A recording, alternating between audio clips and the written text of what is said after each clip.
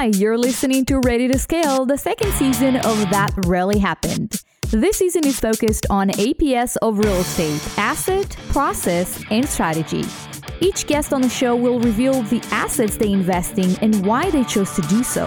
From multifamily to industrial, self-storage, mobile home parks, and more. Then, they'll uncover the processes, tools, and systems they've used to build multi-million-dollar businesses.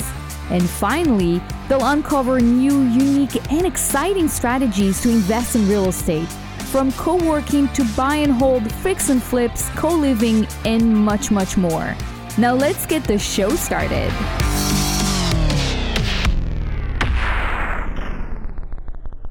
Hey everyone, this is Ellie Perlman in another episode, and today I want to talk about how is it possible that Atlanta rents are still going up.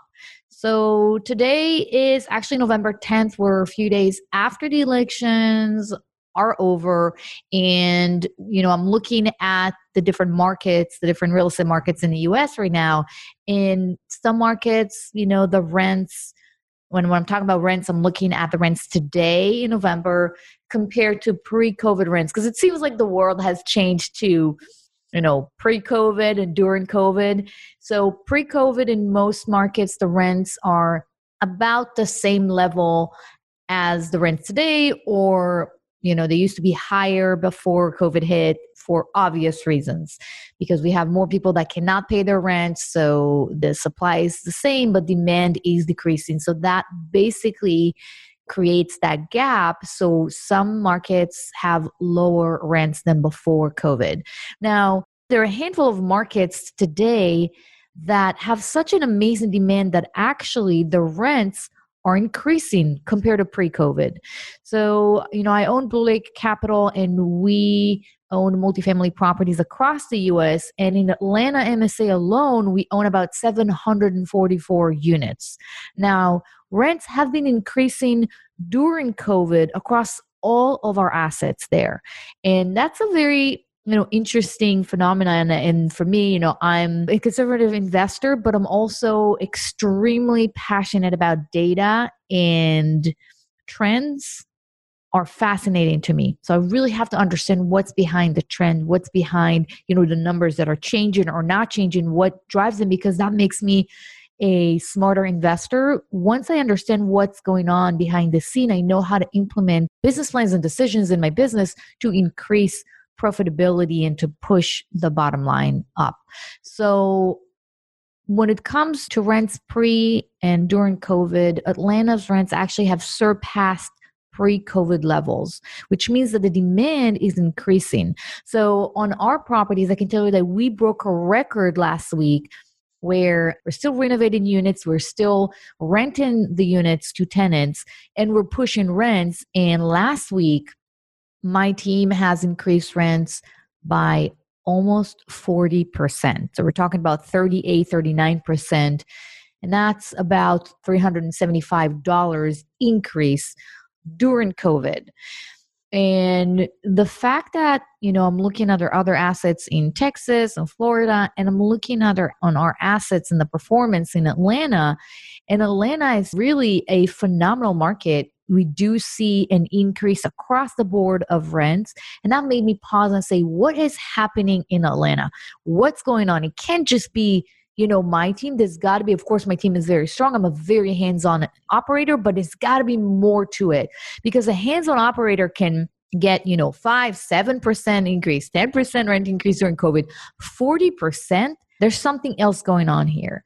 So I was looking at the data, and several things that I've discovered about the Atlanta market is something that I want to share with you as well. So what I found out is that Atlanta is actually the second destination for people who are leaving New York. And we all know that since COVID hit New York pretty hard, early this year, you have a lot of New Yorkers fleeing New York, which is something I never thought I would ever see in my lifetime.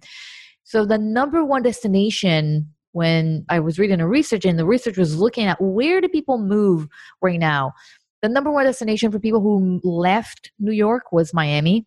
And the surprising second was actually Atlanta. So, and it makes a lot of sense, right? I mean, Atlanta might not be as interesting and fun and hip like Miami, but the climate is very decent. You have very nice weather in Atlanta most of the year, with the exception of very heavy rainfalls here and there. You have a lot of companies that move there, and the job market is very strong, and it's an affordable state. So people from New York were probably looking at what their money can get them, the $5,000 or $6,000 or $4,000 a month they pay for rent. They saw what they can get in Miami. And some of them were looking at more affordable options, because obviously Atlanta is more affordable than Miami. And a lot of them had, moved actually to Atlanta. So Atlanta gained over 6,600 people in net migration, meaning that's the surplus of people that joined the MSAs after you have some people that left. It's a net of over 6,600 people in Q2 alone. We still don't have the numbers for Q3, and I'm sure it's going to be a much higher number, because Q2 was just the beginning, not the beginning of COVID, but it wasn't as bad as Q3. So I think that this trend is going to continue, and we're going to see more demand in Atlanta, but that really helps explaining what's happening in Atlanta, why rents are actually increasing. And it's something that I don't take for granted, because I'm assuming that, assets are not going to perform as well. And so I think that's also, one of the reasons why it's very important to buy in the right area and to buy the right asset class. So I focus on Class B assets, which is normally, if you're looking at vintage, it's 1980 to 2000, maybe 2005. So not the oldest assets in the block, but not the high-end newest asset classes. So I focus on Class B assets where you have some value-add component to it, where you can basically improve the operations, renovate the units, and push rents.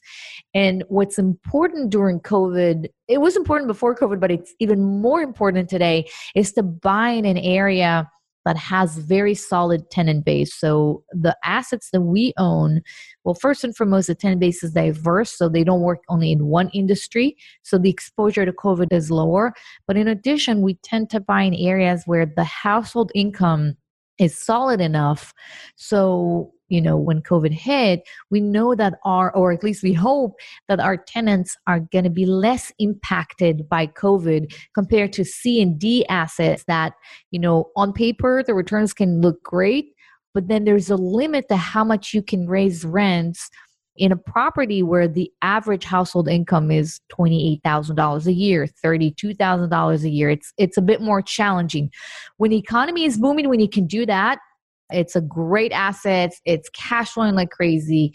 But when things are not so good, then you really want to be in the type of asset class that is basically solid. It might not generate such high returns, but it's still solid. And if you're looking at a market that is a growing market like Atlanta has a lot, going on for it. So, as I mentioned, we have people moving in. They started moving to Atlanta even before COVID. It's just, I think the process is a lot faster during COVID. It just expedited the process.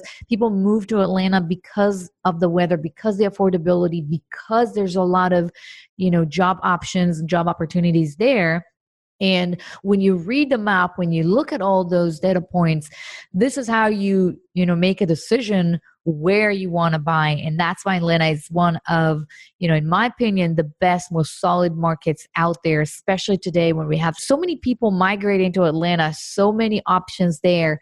And that's what I wanted to share with you, kind of explaining how is it possible that some markets like Atlanta have rents that have surpassed pre-COVID rents. And I hope that made sense. Of course, there are other very strong markets out there. And I think looking at how a specific MSA or a city performed during COVID is a very, very good, I think, indication of how the market is going to perform moving forward. That's all for today. Be bold, be strong, and keep pushing forward. And I'll see you on the next episode.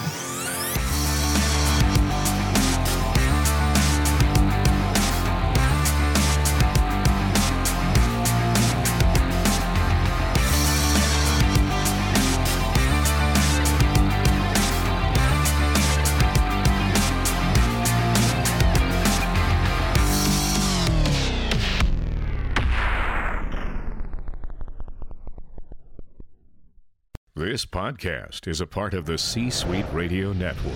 For more top business podcasts, visit c-suiteradio.com.